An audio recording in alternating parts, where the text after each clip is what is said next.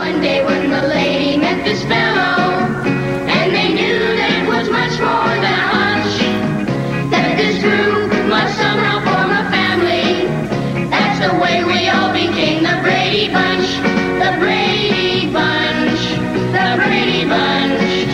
That's the way we became the Brady Bunch. Well, that takes me back a long ways. Well, this morning, I want to talk to you about blended families. And this is a challenging message for me, and with 3 services, this is the 3rd time that I'll bring this message. And I'm a little bit insecure about it today, and I just want to be straight up with you about it, because I know that some of you are going to come in here today, and you're going to say, I really don't know that this message has a whole lot for me personally. And I understand that, because it just may be that this message finds you in a life situation that doesn't really touch on being a part of a blended family, and I'm okay with that. But at the same time, I know that you may tend to zone out on me, and I would ask you not to do that for a very, very important reason.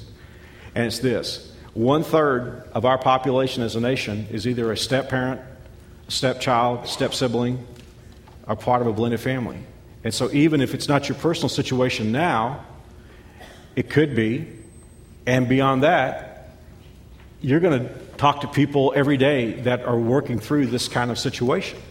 And they may reach out to you and ask, how do I make this family work? And there's some things that you're going to learn today that could be really helpful, and you might be able to help someone else. So even if this is not your situation today, could I ask you just to listen to this and give it a hearing, because God may use you to take today's message into places that I can't take it, or television can't take it.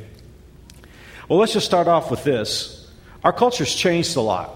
In 1930, when Franklin Roosevelt said in a speech, all we have to fear is fear itself, 1 out of 7 marriages ended in divorce.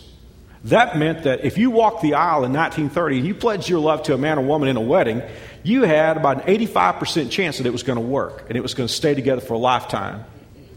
But by 1960, 30 years later, when John F. Kennedy stood on the steps of the Capitol and said, ask not what your country can do for you, ask what you can do for your country, the statistic had changed to 1 out of 4. But even still, in 1960, when I was 4 years old, if you walked down the aisle and you got married, you had a 75% chance that it was going to work. Today, it's 1 out of 2. And so if you get married today, you got a 50-50 shot. And that's not the best odds in the world. So I think we ought to ask ourselves, just before we get started and cranked up on this thing about blended families, why have we seen such a change in our country today? I mean, just asking the question, why is divorce so much more common than it was 80 years ago? And I know there are all kinds of reasons and answers for that, and sociological studies and things that weigh in. And maybe some of you have gone through a divorce yourself, and you may have some things that you would add to that list of why divorces happen. But I will just tell you this. Jesus gets it down to one sentence. And he explains to us in one sentence why divorces happen. This is in the book of Matthew chapter 19, because he was asked about divorce. And by the way, isn't it interesting that 2,000 years ago, the subject of divorce and blended families was coming up? When Jesus was doing his teaching, they came to him and said, what about divorce? And there were all kinds of views about divorce. There were sort of hyper-conservative views about it, and there were sort of liberal views about it, and there were those who said a divorce can never happen. There was those who said a divorce can happen under these circumstances. And then there were those who said, well, you know, and it was very a male-oriented culture in those days. Women were treated very, very badly. And there was one rabbi going around who was very popular, as you can imagine, who just said if a guy was unhappy with his wife for any reason, he could just write her a page and says, you're divorced, you're out of here. No settlement, no alimony, no nothing, just you're divorced. In fact, he even taught that if she burned dinner, he could divorce her. If he didn't like her mother, he could divorce her. And that's how it was. And so people came to Jesus and they said, what about this divorce thing? And instead of going to all the exclusions that the different rabbis taught and the reasons for divorce, Jesus just said it was never intended. This is not the way God designed things to work. But here's why Jesus said divorces happen. Here was his one line. He said it happens because of the hardness of hearts. Now, I can be hard-headed at times. Can you? I really can. I don't know why I'm that way, but I can really be hard-headed at times. I'm very competitive, and I can be hard-headed. When I'm hard-headed, you know what that means? It means I refuse to think a different way. It means that somebody else's ideas can't get through. I've blocked them out. I've blocked them off. I'm hard-headed. I refuse to think a different way. Sometimes that's good. Often it's bad. But it's far worse to be hard-hearted. Because if I'm hard-hearted, that means I don't let someone else into my heart. I don't let someone else into my love. I've shut my heart down. I refuse to love, is what Jesus is saying. So he's saying divorces happen because somebody refused to love. And you may be here today and you know exactly what Jesus was talking about, because when you got married, you meant for it to last a lifetime. But the guy you married to closed his heart off. And he decided he wasn't going to love you anymore. Or maybe the woman that you married just said, I'm locked, I'm closed. I don't love you anymore. And you know what that's all about. And that's what Jesus said. That's the reason why divorces happen. Somebody chose not to love. Well, even though I'm not talking about marriage today, other than just blended families, I just want to remind us all as we get to the end of Love Affair that what makes a home successful is people choose to love each other. If you hold people, and you're always testing your wife or your husband or your kids or your parents, if you're always testing people to see if they're worthy of your love, that's a failed proposition before it starts. You got to choose to love. And sometimes you choose to love someone who's hard to love. But Jesus said divorces happen because people, they choose not to love.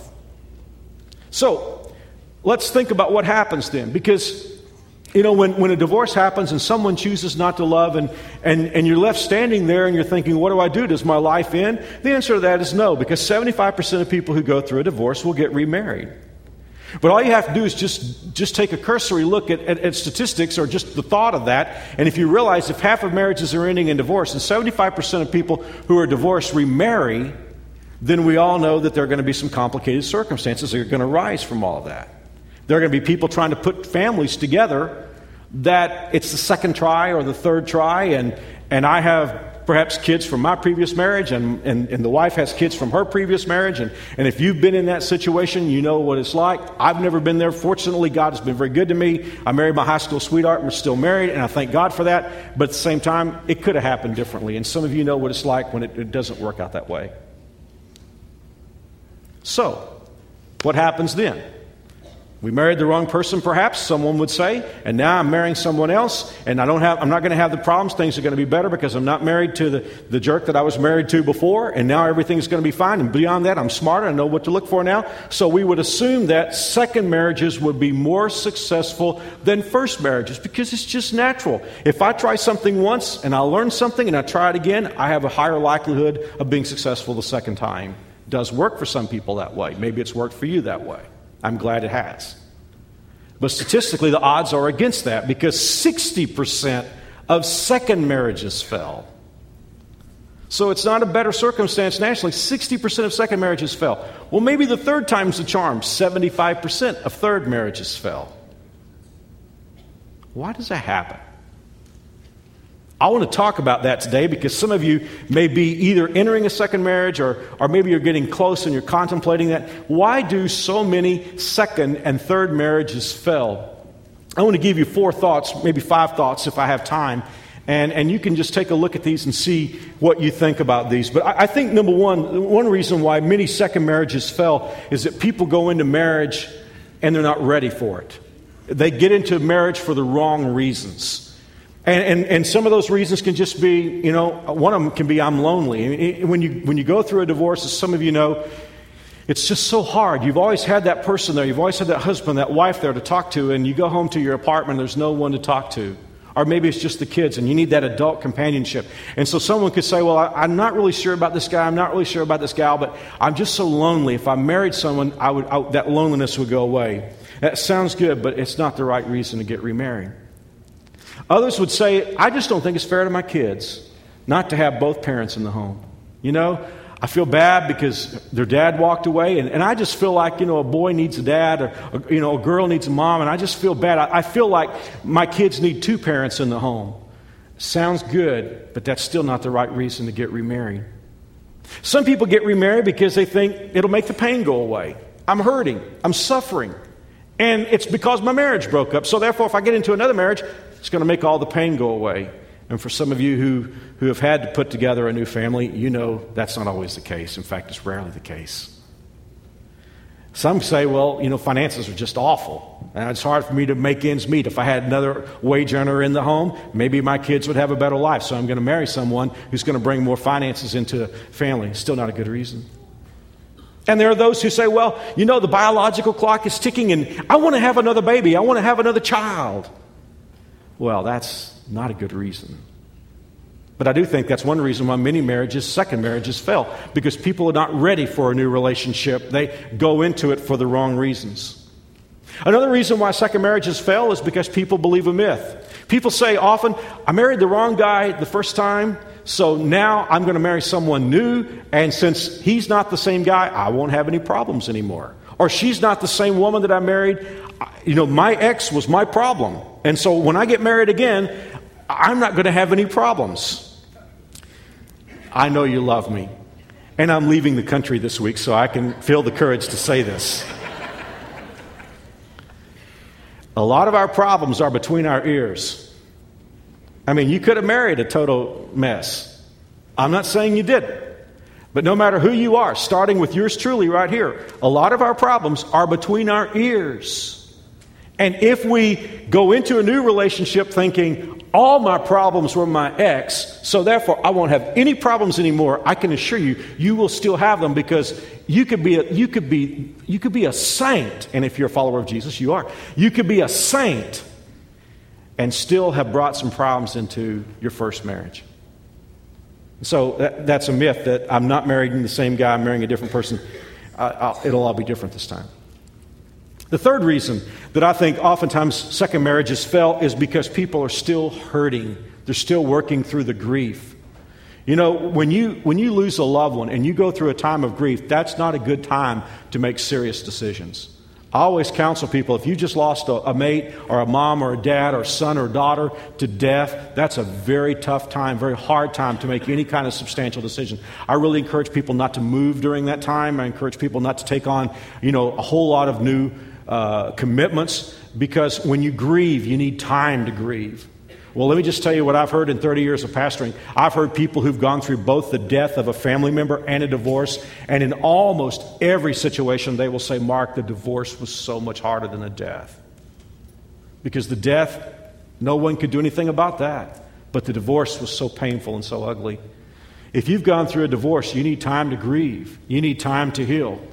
And if you rush into another relationship, and somebody could say, well, Mark, we did it and it worked. And I know I'm a little insecure about that for this message, because I know not every circumstance is the same. I realize that I've found you in all kinds of different situations, and there are exceptions to a lot of rules. I know that. But I'm just telling you, normally speaking, it takes time to heal after a divorce. Listen, you show me a divorce, I'll show you anger somewhere. And it's important to get rid of that anger before you go into a new relationship. Why? Because if you hold on to that anger, you will carry anger into the new marriage. You'll carry anger into the relationship with your other children. And anger that is stored turns into poison. It turns into bitterness. That's why the Bible says, don't let the sun go down on your anger. If you're mad, lose it before the end of the day. Because if we allow anger to stay in our hearts, it turns into bitterness. I want to read a verse to you out of the book of Hebrews, chapter 12, where the Bible says, watch out that no poisonous root of bitterness grows up to trouble you, corrupting many. Now, what is the Bible saying about bitterness in my heart? If I let anger stay in my heart towards someone and it turns into bitterness, the Bible says it will do two things. Number one, it will bother me.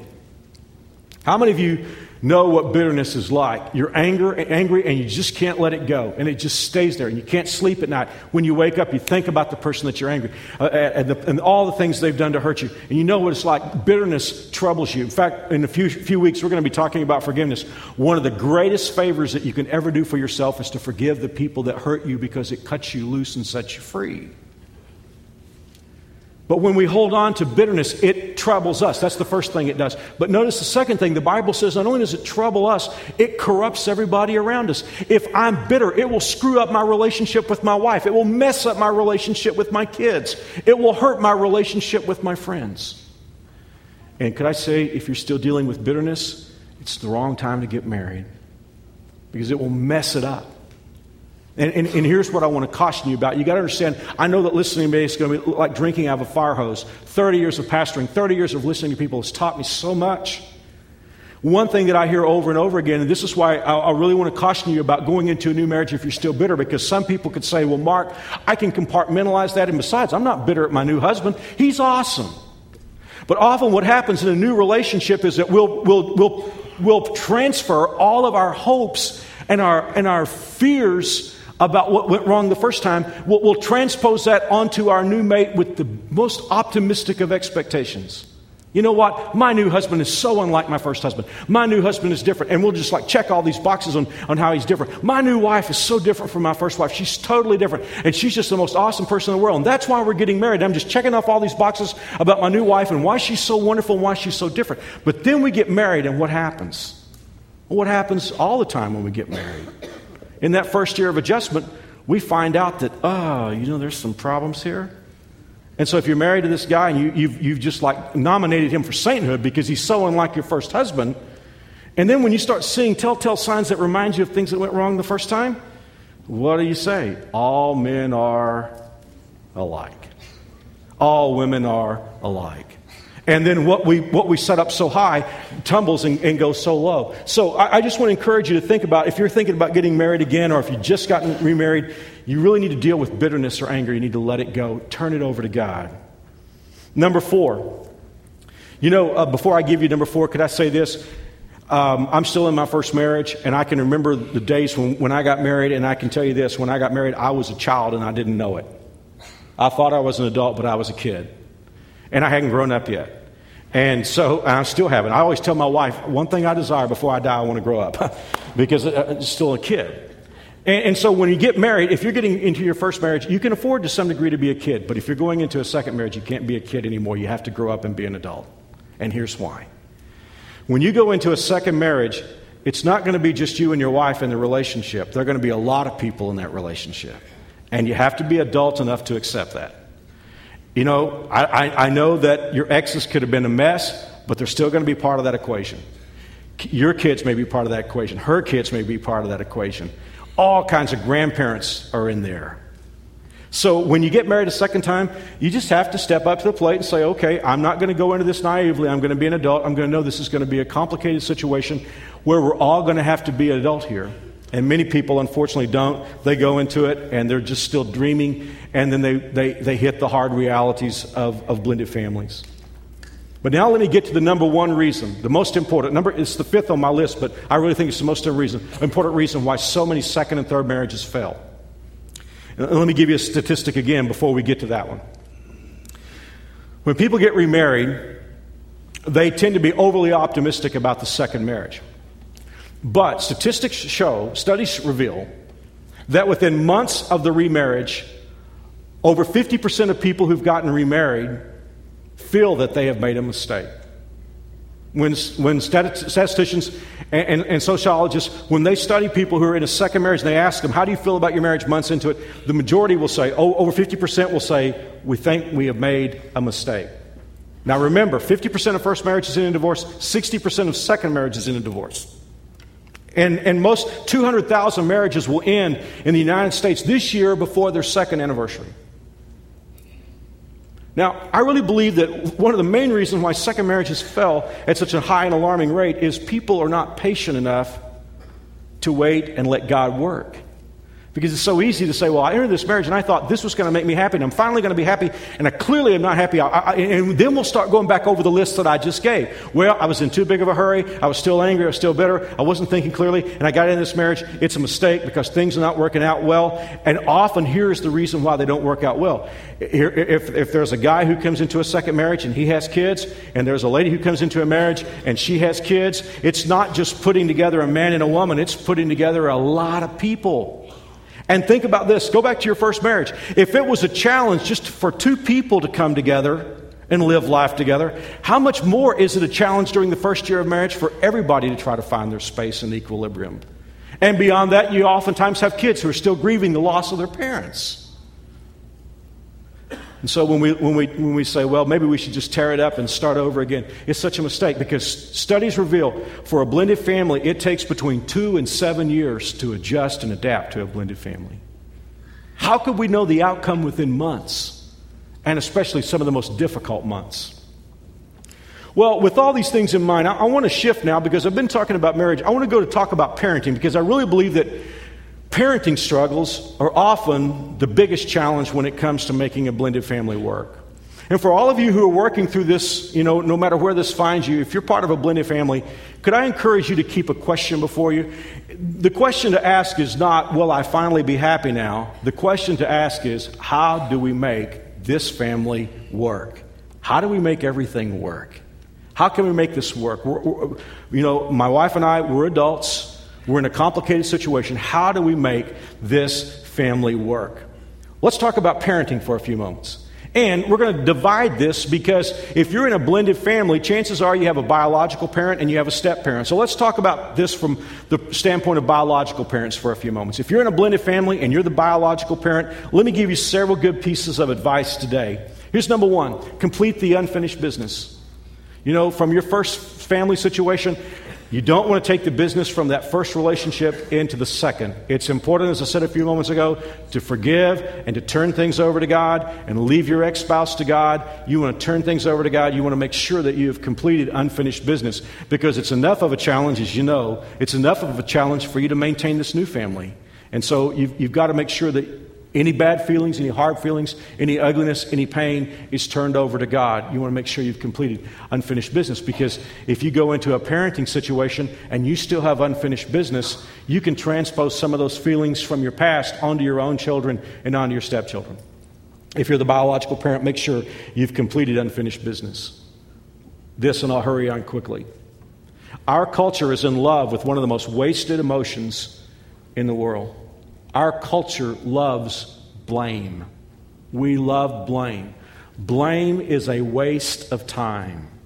When you turn on the news and you watch any kind of news story, what do the talking heads want to know? There's always some angry voices wanting to know, who can we blame? Who's to blame? Where are the parents? Where are the teachers? Why are the rules so lax? So who's to blame? Who's to blame? Who's to blame? And what do we do? When we're watching that, what are we doing? We're sitting on our couches watching this. Who can we blame? Man, blaming people is a waste of time. Blaming is a poor, weak substitute for serious substantive action. And so we've become a whole nation of spectators. Who can we blame? A waste of time. Listen, if you've gone through hard times, if you've had a bad situation with your first marriage, don't sit around thinking, well, I'm just going to blame my husband for all this. I'm going to blame my first wife for all this. You don't have time for that. If you're in a new family, you got your hands full. So you want to make sure, number one, if you're the biological parent, you've completed unfinished business. Number two, this may be very hard, but it's so important. Be civil to your ex. You say, Mark, you don't know what he did? You don't know what she did? No, I don't know. And it may be really ugly, but I know this. If your ex and you share children, it's so important that you still maintain civility with your ex because your kids are going to feed off that. They're going to draw off that. Remember, he's still part of their lives. He's still their dad. She's still their mother. You may be angry. You may never want to see that person again. If somebody could give you a shotgun and the laws could be just blind for a little while, you would know what to do with that person. But still, be civil because it's so important to your kids. Number three, this one is huge. I'm going to take a little time here with this one. If you're the biological parent, you got to think about a situation that plays out again and again and again. It goes something like this, especially if, let's just say for a moment, you're the dad, and your kids from your first marriage only come over on the weekend, and that's all you have. You have 2 days with your kids. And so, now you're in a marriage, and you're married to another lady, and she has kids, and maybe they live in the home. So it's kind of like that. Your kids only come over on the weekend. Now, what happens when your kids come over on the weekend? Well, first off, you're working through the guilt of the things that you did wrong that messed up their home in the first place, maybe. And you're thinking, I was contributory to some of those things that weren't so good. And now my kids are living in a situation where I don't get to live with them and I only get to see them 2 days a week. And beyond that, my first wife is remarried and there's a stepdad in the home and he's really a cool guy and he plays pitch with them and everything. And I'm afraid my kids are going to lose their affection for me because now they're in the home with stepdad and then my kids are coming over and I'm feeling guilty about the situation. And I want to make sure that they have a wonderful time and that they love me. So here's how it's going to work out. When they come over to the house, I'm going to let them do anything they want to do. They can ask for anything they want. They can do anything. I'm not going to sit down on them. I'm not going to get on to them. I'm just going to basically let them do anything they want to do. Well, and by the way, the genders could be switched here just as easily as not. But here's a wife over here. She has kids in the home. There are rules, there are parameters that have to be followed all the time in this home. Kids know what's expected. And all of a sudden, here come two kids over from another family, and they can do anything they want to do. And the dad's not going to do anything about it because he's still working through all kinds of guilt issues, and he's afraid maybe that his kids aren't going to love him anymore if he does anything. You tell me what's going to happen in this home. I'm telling you right now, it's going to fail, because eventually here's a mom, in order to keep order in the home, who is finally going to have to cross the line and go over to the stepkids and say, you guys can't do this. And you tell me what's going to happen in that equation. I can tell you what's going to happen. Can you say the word stereotype? The step-parent is going to be in a no-win situation, because she's going to become the evil with claws stepmother, or he's going to become the evil, overbearing stepfather. Here's the deal. Here's a great rule. If you're the biological parent, you're the disciplinarian for your children. You are the primary disciplinarian for your children, because something very toxic happens when the step-parent has to become the primary disciplinarian in the home. And so step up to the plate. You say, well, I don't know, maybe my kids won't love me. At some point, you have to trust the Lord with this thing. At some point, you just have to say, God is still on the throne. And here's the thing. I see this as I age, as I get older. I come to accept the fact that there are some things that are in my life that will just never be the same. I can't go back 20 years and change it. I can't go back 20 days and change it. There are just some new realities in my life, and I have to embrace those. And so if you're in a blended family and you've got a previous marriage and children from your first marriage, you're just going to have to accept the fact that there are some things that will never be the same anymore. But God is still God. And the Bible is still true. And Christ is still Lord. All things are possible for those who believe. You've got to trust God with that. Be the primary disciplinarian. Number 4, if you're a biological parent, think about your husband or wife and realize what a tough job it is for them to be a step-parent. It's not easy. It is difficult. So those are 4 good pieces of advice. And by the way, I want to give a tip of the hat to Les and Leslie Parrott for their awesome book on the subject. It's a great book if anyone wants to read their book on saving your second marriage before it starts. Now, let's say you're the step-parent. How do you deal with that situation if you're a step-parent? Number 1, don't try to replace the biological parent. That happens. And again, I see this happen. Human psychology is what it is, and I see it happen sometimes with death, because when someone loses a loved one, what happens at the funeral? What's this crazy dynamic that makes us want to go to this loved one who's, just walking by the casket of her husband or his wife? We want to ask them, are you okay? Are you all right? Well, no, they're not okay. They just lost the love of their lives. I mean, it's like we want some kind of reassurance from people who've just lost somebody very close to them that they're doing okay. And often what we do is we take away that opportunity to grieve. And I see the same thing that happens with blended families. Here's a man, he has kids. Here's a lady who has kids. And they believe that it's God's will for them to get married. And so they're putting it all together. What happens to all the rest of us who are friends? We have this inclination to say, how's it working? How's it working? Everything okay? Got the Brady Bunch going on? You got all the orange and the avocado green appliances and all that stuff. Is everything going okay? I mean, it's like we want reassurance that everything is working okay. No, it's not working okay. I mean, it's not, we talk about blended. At times, it's like a car wreck. It's like 2 moving institutions have run head-on into each other, and we sold ourselves that it would work as we were going through the dating aspect of it, but now we're trying to put it together and make it all work. No, it's not going to be easy. And for those of us who love people who are blended families, we don't need to go to them and say, hey, everything going okay? You're real cool with that? Do your stepkids, do they call you daddy? Do your stepkids, do they call you mom? Even though, we need to just back off a little bit and realize if we love a blended family, it's going to take a while for that to work. It won't be easy. So don't try to replace the parent. And that leads me to, I've kind of already gotten onto the second one. Be patient. If you're a step-parent, don't push your stepkids to call you dad. Don't push your stepkids to call you mom. You're not trying to impress anybody anyway. Just let the kids go at their own pace. It's been hard for them. If you've grieved the loss of a marriage, they've grieved the loss of a family. It's not going to be easy. Let them go at their own pace. Let them learn to love you. Understand that at first their feelings might not be very good because they're grieving. And sometimes what we hear is ugliness is just pain talking. And so you want to be patient. This is the third one. I don't have time to develop it, but it's really big. This goes back to the somebody's got to be the adult thing. Don't obsess about the ex.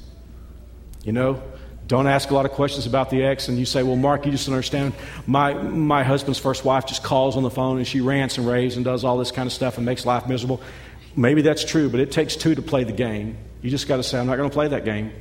I'm not going there. Don't obsess about the ex. And then finally, number 4, give your spouse time alone with his or her kids. You say, well, we're a family now. We're going to do everything together. It's not easy.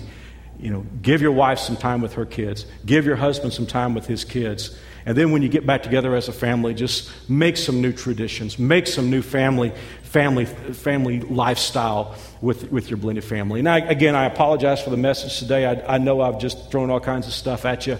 Maybe you haven't had time to really process it all. But my prayer for all of you who are going through a difficult time with the blended family is that God will put His grace on you. And be patient. And I want to leave you with something this morning. If you have your Bibles, and if you don't have your Bibles, it's okay. There are Bibles right in front of you in the back of the pew, and then I think this will be up on the IMAG screen. I want to give you the scripture for every family who wants to have a successful blended family. God's got great advice in Colossians chapter 3, verse 12. And I'm going to go through part of verse 15. The Bible says, since God chose you to be the holy people He loves, you must clothe yourself with tender-hearted mercy, kindness, humility, gentleness, and patience. Now, here's the thing. When you wake up in the morning, do you have all your clothes on? Probably not. If you do, you have some strange sleeping habits. Now, you know, you guys look great today, but you don't look like you slept in what you have on. You had to clothe yourself, didn't you? Willfully, volitionally, you had to go to the closet and make some choices. You had to choose to clothe yourself. Now go back and look at that list. Tender-hearted mercy, kindness, humility, gentleness, and patience. I just want to tell you, you're not going to wake up with that. Especially if you're in a blended family. If you're in a tough marriage and you're dealing with stepkids and your own kids and all the things that you're dealing with and exes, you're just not going to wake up in the morning with tender-hearted mercy, kindness, humility, gentleness, and patience. You got to go put them on. You got to choose these things. Now here's the big one, verse 13. Make allowance for each other's faults. You got to give people space. Listen, if you're in a blended marriage, you got to say, a blended family, you got to say, we're going to have to give each other some space. I mean, everybody's not going to do right. It's not going to be one person being a sinner plus another person being a sinner. It's going to be sinner squared. It's going to be sinner cubed. It's going to be a challenge. So what are we going to do? We're going to back off and give each other some space and realize that nobody's perfect. Verse 14. Above all, clothe yourselves with love, which binds us all together in perfect harmony. And let the peace, this is so big. Man, I wish I could develop this. Maybe we will another weekend. Let the peace that comes from Christ rule in your hearts. Now that word rule there is an athletic term. It means to umpire.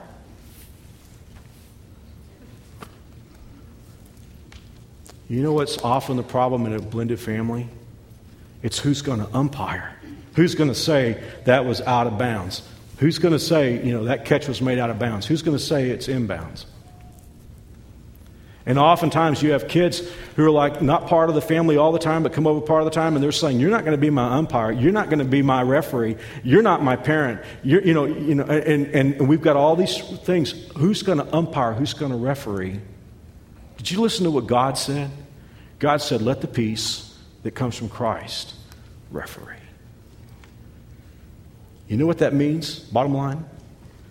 If you're trying to do a blended family, you can't do it by yourself. You say, "Mark, we've tried this thing and it's not working." It's hard. You bet. It's impossible unless Jesus is there. Because if Jesus is in your home, He referees. It's His grace. It's His love. It's His forgiveness. It's His tender-hearted mercies. It's that giving people space stuff that referees.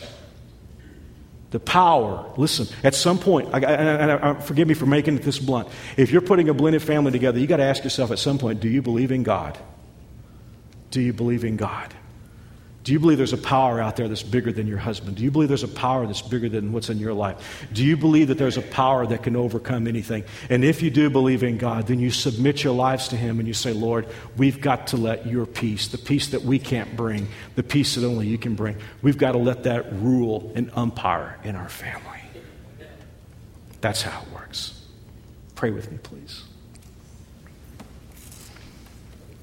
Maybe someone is here today and you're just saying, Mark, I don't know what you're talking about. I don't know how to get a hold of Jesus. I don't have his email address. I don't have his phone number. You don't need that. Jesus is God. And through his Holy Spirit, he's present in every one of your... He knows exactly what's going on in your life. He knows everything going down at your house. And most of all, he knows what you're thinking right now. You know, all he wants is for you to invite him in. I mean, he did something to make things all right between you and God. Our bad stuff, our bads, our sins are what separates us from God, and we all have them. But 2,000 years ago, the Son of God, Jesus Christ, who was God and man at the same time, lay down on a wooden cross, and he held out his hands for those people to put nails in. And he crossed his ankles, and he allowed them to nail a nail through the middle of his feet. And for 6 hours, he hung on a cross, enduring agony that you and I will never understand. And the reason why he did it was to pay our tab. But just like if someone wrote you a check, you'd still have to endorse and present it. And that's what God is saying. Jesus paid it all. He paid for everything. But you have to invite him into your life. Jesus is a gentleman. He will not force his way in. Have you ever invited him in? Because if you do, it's the biggest thing you've ever done. I mean, God will move into your life. You'll have a power and a strength you never had before. You'll have God's strength. You'll have God's guidance and wisdom. And most of all, you'll live forever with Jesus Christ. It's just as simple as saying yes. Here is the Bible. I'm quoting now. For whoever calls on the name of the Lord will be saved. Whoever. Would you be willing to say yes to him? I'm going to pray a prayer. You don't have to use my words if you don't want to, but if you mean them, you can pray this prayer with me. Mean it from your heart, and God will hear your prayer. Here we go. Pray with me, please. Lord Jesus, I know I'm a sinner. I believe you died for my sin. I'm asking you in. Come into my life. Save me. Forgive me. Let me start over. I trust you, Jesus. In Jesus' name, amen. Amen. I know that's a simple prayer, but if you prayed it, God heard it. And if you meant it from your heart. Hey, I got something I want to do for you. When you came in, you got a worship folder. There's a place on there where you can put your name and address. There's some boxes, and you can check the box. If you prayed with me to receive Christ, I want to ask you to do a bold thing. I want you to check that box. Put your name and address on there. I want to send you this weekend. It's a DVD set and some important stuff that we've put together. I want you to know what it means to follow Jesus and how to take the first steps and to know what you just did. So if you prayed that prayer with me, would you take your card, drop it in the box by the back door, drop it in the offering plate, drop it at the bottom of the stairway, and the box is there if you're in the balcony or galleries. And if you don't want to wait, if you want it today, you don't have to wait. You go straight back to guest services. All you have to do is hand them your card. You don't have to make a speech or anything. Just hand them your card and say, I prayed with Mark. Actually, they don't even have to say that. We'll give you this and you can take it with you today. Because I tell you, at New Spring Church, we're not about a denomination. We're not about a bunch of rules. We're not about church as usual. We're about one person. We're about Jesus Christ, because he's the only one who can take the messes that I've made and that you've made and help us get it all right. And most of all, live with him forever. We just want you to know Jesus, because he changes everything. I'm going to ask our ushers to come forward now. They're going to receive the offering. Please don't forget about the special offering that we're receiving. And if you're not prepared for that today, it's okay. It's cool. We'll have more opportunities. You can also give online. And we're going to receive the offering. And believe this. When you give to God's work, God will bless it, and he'll turn around and bless you. He's certainly done that in my life. Lord, receive this offering. Bless it. Thank you for the faith of your people who are going to do extraordinary things through their giving. And we trust that you will make these things possible and then turn around and bless them. In Jesus' name, amen.